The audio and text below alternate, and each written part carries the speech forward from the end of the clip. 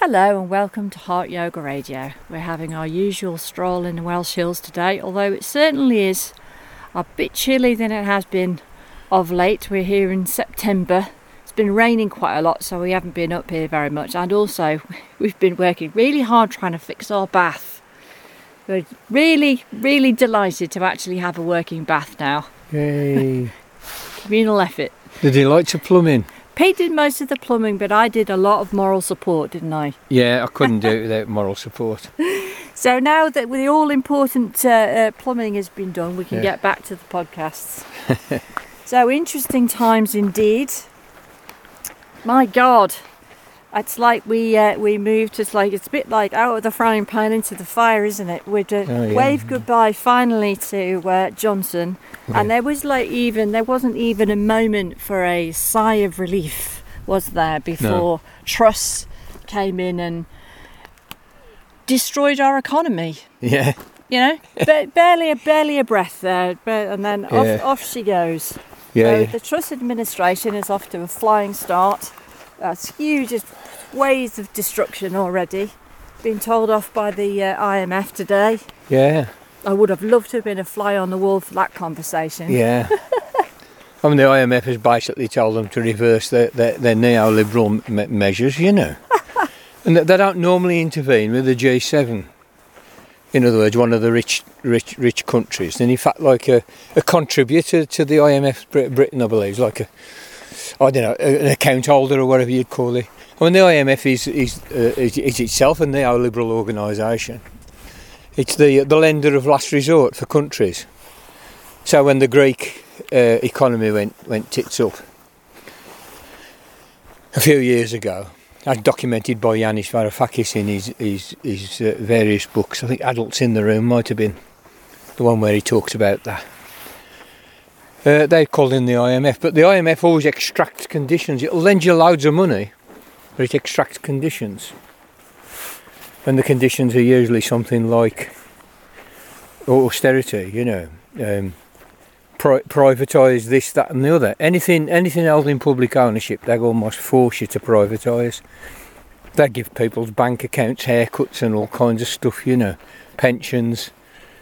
They try and get governments to sort of clamp down on unions and God knows what. They're pretty horrible bunch. The UK has called them in once before, under Harold Wilson. The economy went a bit funny and they had to borrow a load of money off the IMF. And devalue the pound is what they did. Some of you might remember it. Pretty well as soon as she was able to take up the position, after the interminable internal Tory party election, which went on for weeks, didn't it? Yeah. Hustings all around the country. Bear in mind, what do they reckon? There's about 160,000 Tory party members. Mostly male, mostly white, mostly over 65 or 70, and mostly wealthy. They elected from between two candidates chosen by the Parliamentary Conservative Party, which was Rishi Sunak and Liz Truss. So they elect the leader of the party, who then pretty well automatically becomes the Prime Minister. And of course, they elected Truss, but not by very much. So she's there on the say-so of 80,000 people, which was how many votes she got from amongst the Tories. And it was I don't know, it was under 50% of the vote, because there was a fair few abstentions. It was fairly close. So on that basis, she becomes the Prime Minister of the country. And of course, a few days after she'd been to see the Queen to get officially get the royal stamp, which is how it works in this kind of archaic quasi-feudal system that we got. The Queen drops dead, you know. And then we had all that fucking idiocy. Royal mourning. Even unions were calling off strikes and stuff like that. It is absolutely insane, in my opinion.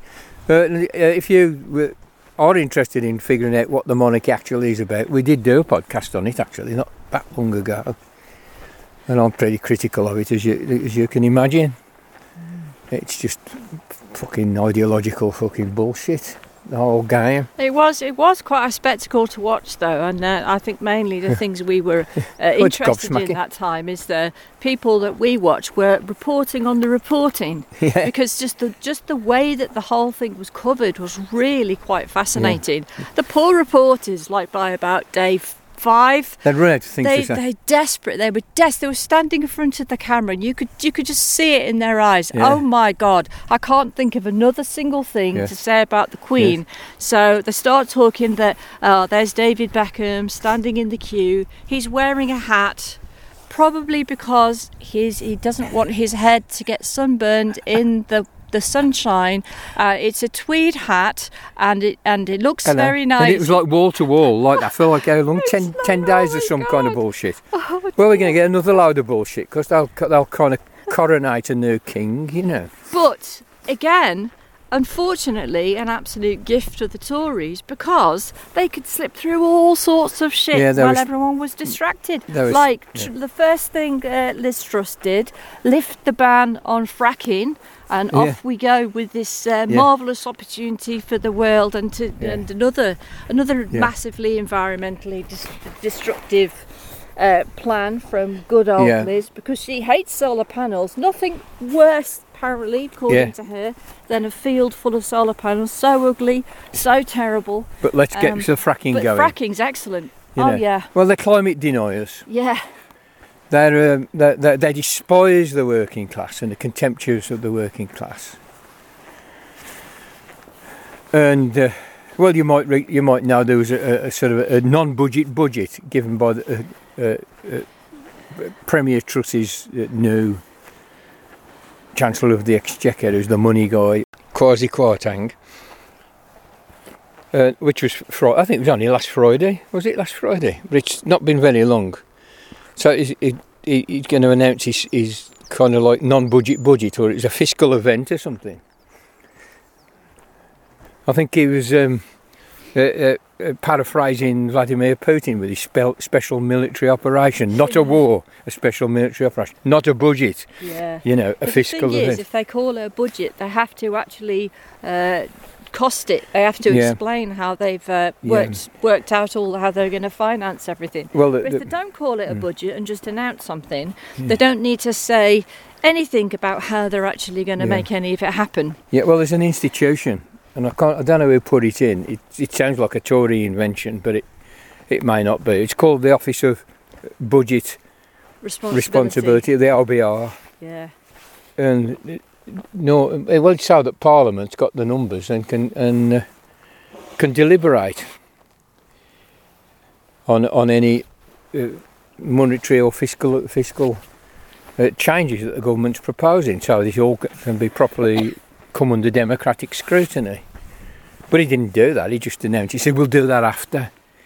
You know. And from the moment he opened his mouth, the pound started its nosedive down into the pound nosedive to mud. To like $1.04, which is like the lowest ever, I think, against the US dollar, which of course is actually sort of booming a bit against many other currencies because of how much the Fed is raising the interest rates. Mm-hmm. Of course, it's the hegemonic currency anyway. You know, it's the global reserve currency still, just about. Though we know China and Russia and Iran and other countries are taking moves to short circuit that for their own trade between themselves.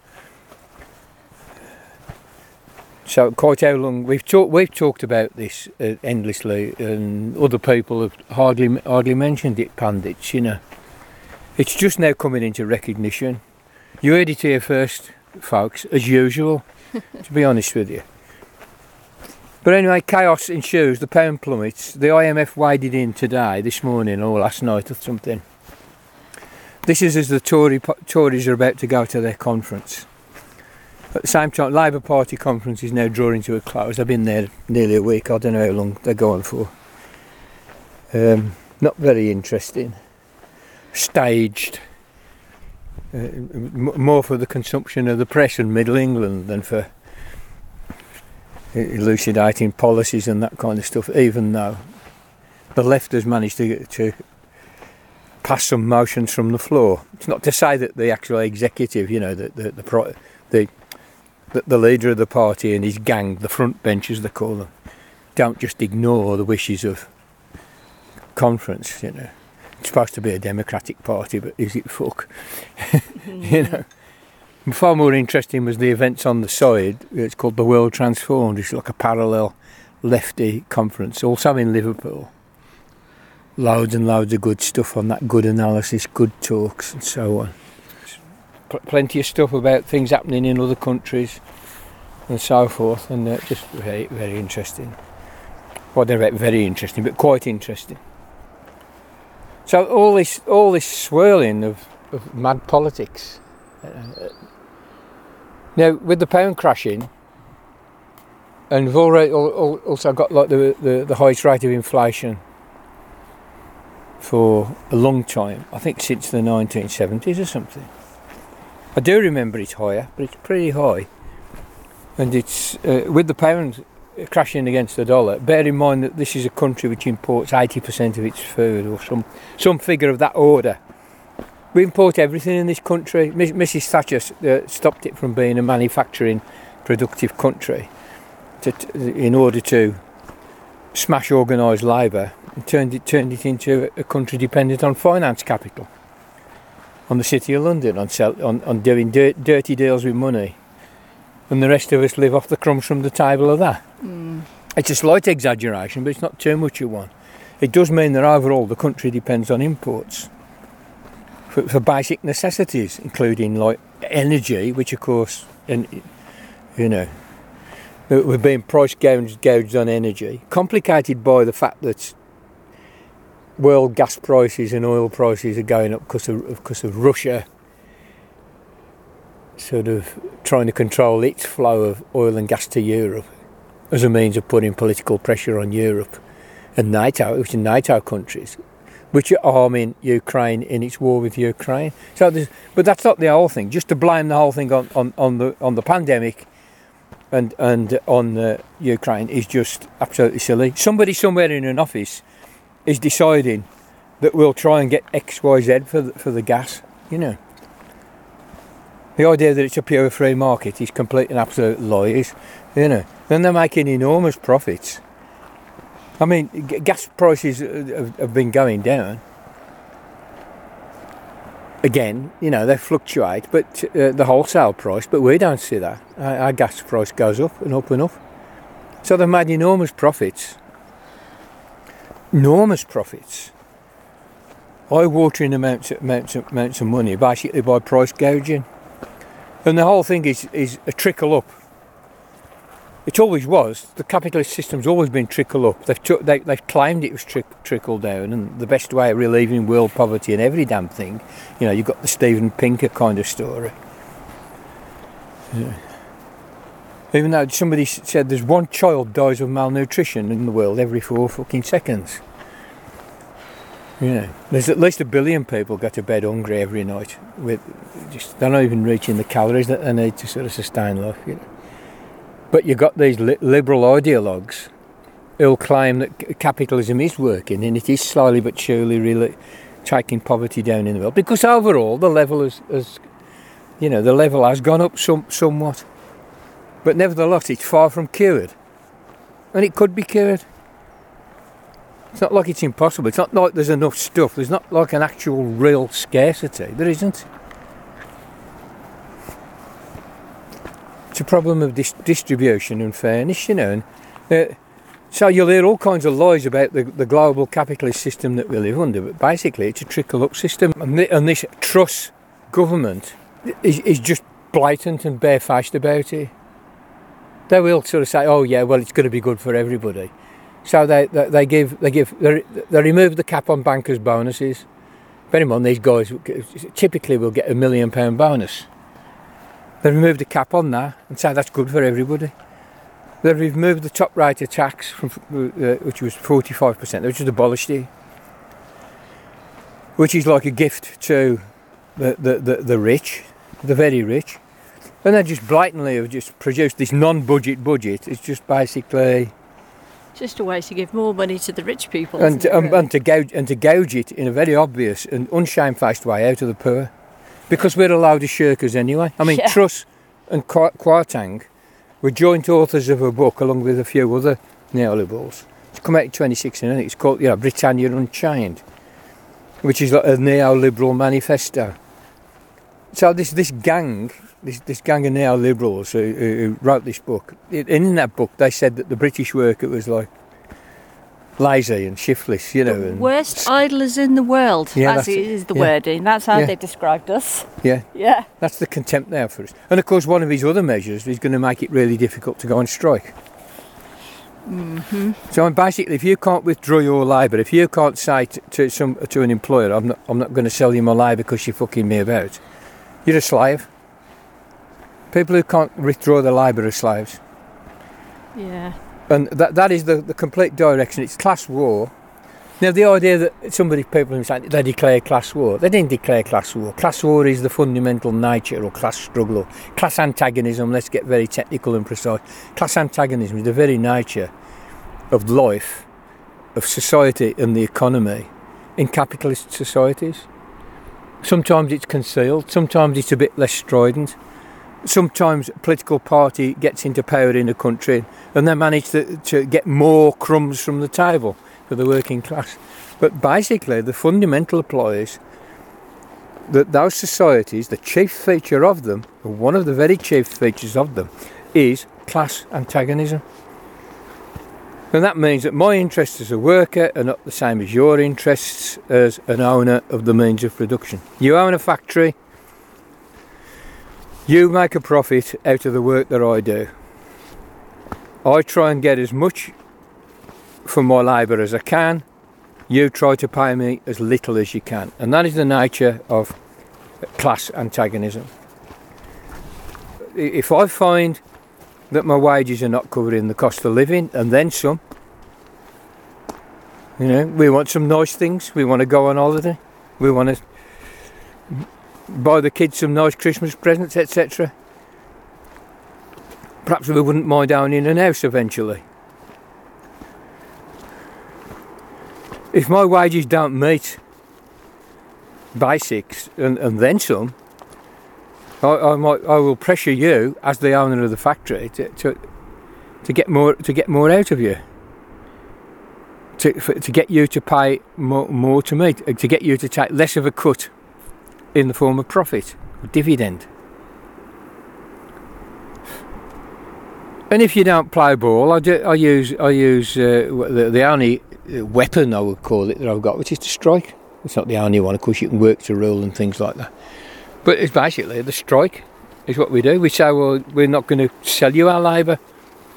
And if it's a free market, and these buggers, remember, a free market fundamentalists, it's a free market in everything except labour. Because if it was a free market, you would be able to say, I'm not going to work for you at that rate. I'm not coming in.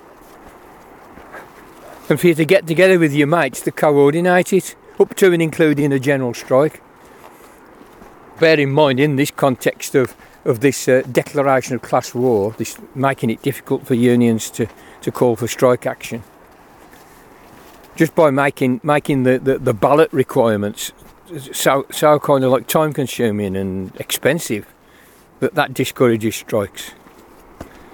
And by asking for a ballot on every single pay offer that an employer makes, you can see how they just turn that into a delaying tactic. Because if you then went on strike, their plan is to make it illegal.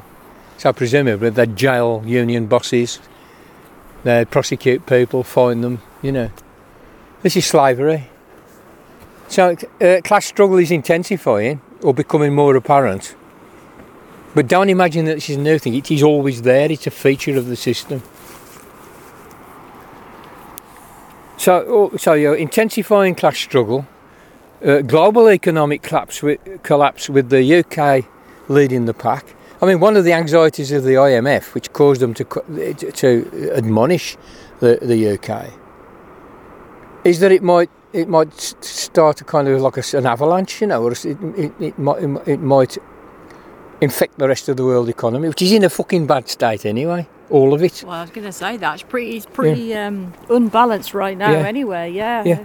Meanwhile, Mr. Putin has has referenda in the Donbass, in Donetsk and Luhansk, and it seems pretty fake.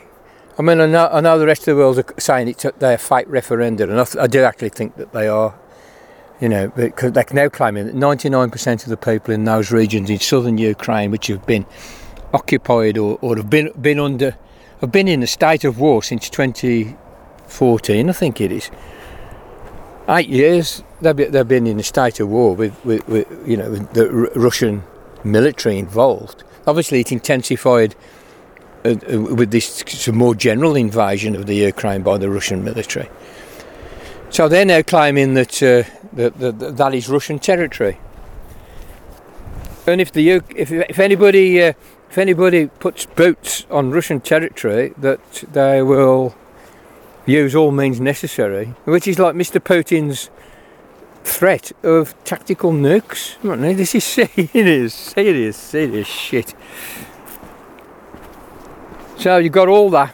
Meanwhile, climate change and the attempt for world governments in cooperation to mitigate climate change caused by emissions of climate gases, mostly CO2, but also methane, etc., is stumbling. You know, and our government is one that, they're just basically climate deniers, you know.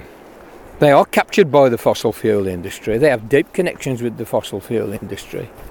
Their lobbyists have deep connections with the fossil fuel industry. Their think tanks, the Tufton Street Mob, the Institute of Economic Affairs and the Taxpayers Alliance, etc., have got deep contacts with billionaire oligarch money, which they use to try and inform the public discourse, which they use to kind of produce things like working class Tories, you know, people who will actually vote for these maniacs. So it's all of a piece what's going on. It sounds like it's like a whole load of like fragmented different bits, disconnected but all sort of bad, all destructive. The truth is, they're all related to each other, you know. Yeah. And what is to be done? And we've been saying for years that all radical causes need to be able to sort of cooperate, network, coordinate their activity. And they don't like talking to each other. They do, tending to fall into fragmentation. And the oligarch-owned gutter press fosters that fragmentation of all possible opposition with culture wars and bollocks like that, you know. And with, you know, massive denials that there's such a thing as class antagonism. I mean, the whole royal spectacle was there to try and produce a solidarity around nation and customs and quasi-constitution, you know, and feudal emotional bollocks, emotional manipulation. It really worked this time. Actually, I think if this happened, say 5 years ago, they would have had much more success. Yeah, I don't know. I think it didn't work as well as they'd hoped. Actually, no, but that's what it's for. Oh yeah, I mean, whether it works or not is still in question, I would say. But that's what it's for. Oh yeah, it's to produce an alternative solidarity around the spurious concept of fucking nation, right? And that way, the purpose of that is to sideline or to obscure the fact that class antagonism is so kind of primordial.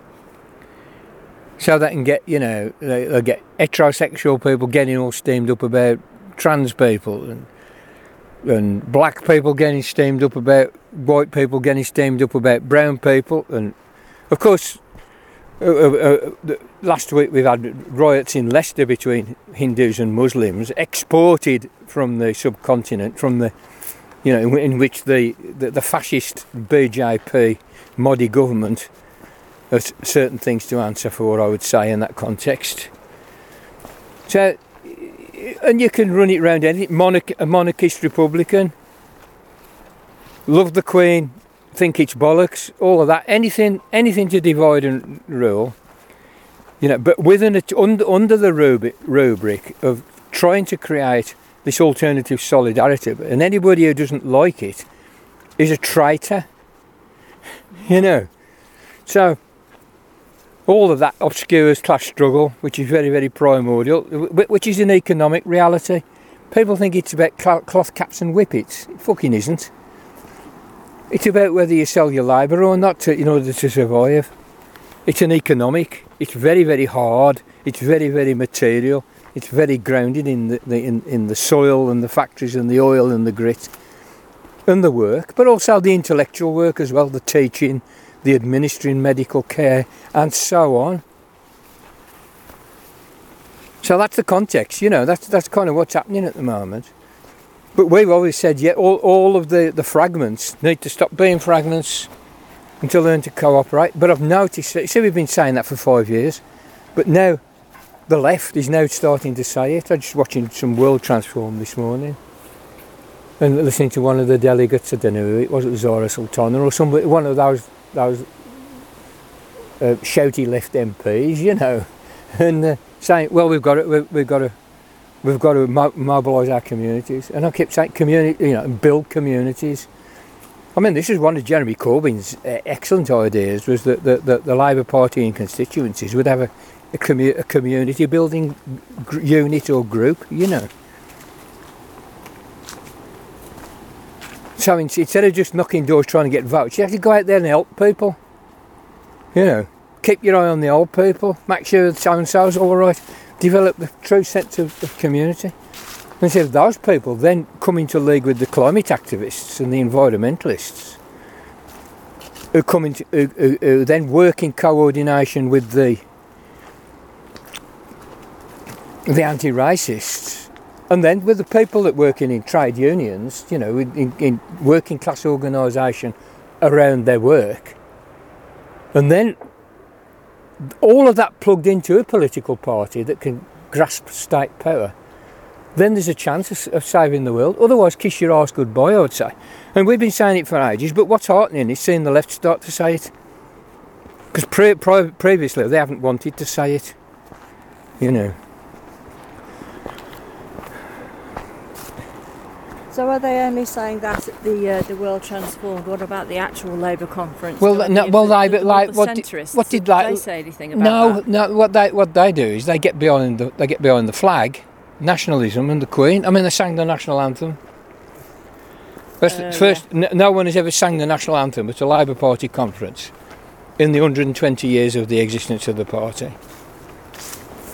You know, they actually try to play the game of the hegemon, which strikes me as an absolute lack of political imagination,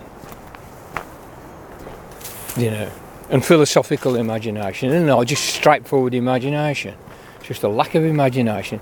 They let the hegemon set the rules and then try and play by the hegemon's rules as a kind of junior Tory party. That's what they do. That is what they do. But they can change. But it's a party that's got socialists in it. That, you know, that has got connections with trade unions. And I've always said Labour is too much of it's too broad a broad church.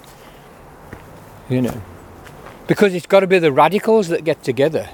It's got to be enough is enough. The enough is enough movement. It's got to be like the rent strikers and the tenants unions, you know, and the community groups who are trying to make sure people are not starving in this country, in this rich country. It is really, really going down the fucking tube, you know. And what this trust lot have done is just accelerate that, and they don't care. It is disaster capitalism, as we said. Yeah, incidentally, a lot of Tory donors and good friends with Liz Truss made an absolute fortune shorting the pound. Well, they knew it was going to crash, didn't they? Yeah. So don't worry, folks. If you can't pay your bills, it's all right. The rich folks are okay. They're doing fine. Chris Pinodi apparently made a bit of a killing on it. He made a killing on Brexit, didn't he? Shorted the pound just on the night of the Brexit election, you know. Made millions. I think he might have made over £1 billion out of that. Done the same thing. Incidentally, Kwasi Kwarteng used to work for him as a consultant. He used to be like Oddie Asset Management Limited or whatever his thing is, his hedge fund, you know. He had it's in his declaration of interests in Parliament, you know, because a parliamentarian MP has to declare if they've got other jobs and what they get, you know. And of course he was, as a consultant, a political and economic consultant for Crispin Oddie's wealth management, amongst others. All these people are in a network of arseholes, you know. So that's where we're at, and it's kind of a bit more of the same from us here today on this, and it's just the same as before. The systems are now showing the instability that I've been pointing out for years and years and years. So we've been doing these podcasts about 5 years, I think, and some of the very first podcasts I did, I said all the systems are not exactly stable.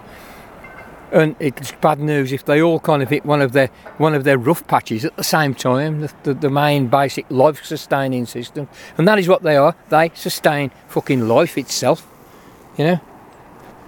And we're in such a period, it seems to me, that where there is quite a lot of mutually reinforcing chaos in the various systems that sustain life, you know. And it operates at the level of culture, it operates at the level of politics, it operates at the level of ecology, it operates in people's personal lives, it operates in employment, it obviously operates in the economy big style, as we've just tried to say, you know. And we're in the midst of that, and it's global, but it's particularly bad here, aggravated by Brexit, and what we have now is a fascist government. I mean, an openly fascist government, as opposed to a sort of fascist but pretend not to be government. We've had fascism in this country for a very long time. People say, "Oh, we're turning fascist." Say it's been fascist for ages. If you take Mussolini's idea of fascism, and he should know, he coined the fucking term. You know, as far as I can see, fascism is corporate and state power melded together. It's precisely what we got.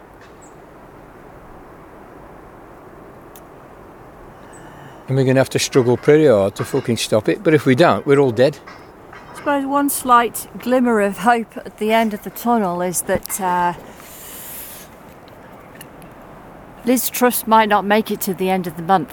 Why not make it till the end of today? Yeah, before she's hastily replaced, because even her own party can't stand what she's just done, and I think they're quite shocked. The letters are already going in for a vote of no confidence. So, and it does mean that the Tory party is in chaos and fighting against each other, and it could mean that if we do get another general election that's actually not fiddled, then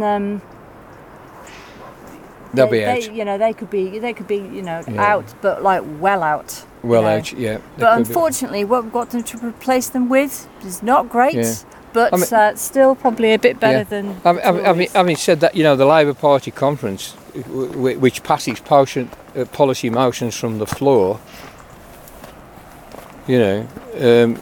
passed a motion to institute PR, proportional representation at the earliest, which would probably put the Tory party in the wilderness forever. Remember, these guys are sitting there on their 72-seat majority on the basis of under 29% of the electorate voting for them, given our stupid electoral system.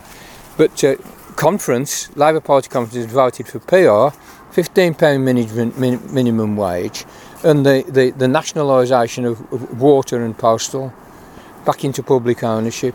They've already said they're going to take some part of energy back into public ownership, or at least create, a people's owned energy provider. They made some good promises, zero carbon by 2030 through a green investment bank. They said they would put 8 billion in that. That wouldn't touch the sides. It's still a bit limp, but it's definitely better than this lot. But it's a bit limp, and it's still aggressively capitalist. But there are socialists within that party. I mean, I'm one of them in Welsh Labour, Of course, Welsh Labour is different. You have to kind of remember that. We actually have a kind of a Labour government here, so it is a little bit different, but it's a devolved government. It doesn't have the full range of governmental powers. The other thing on what you said, trust, vote to no confidence. The 1922 committee,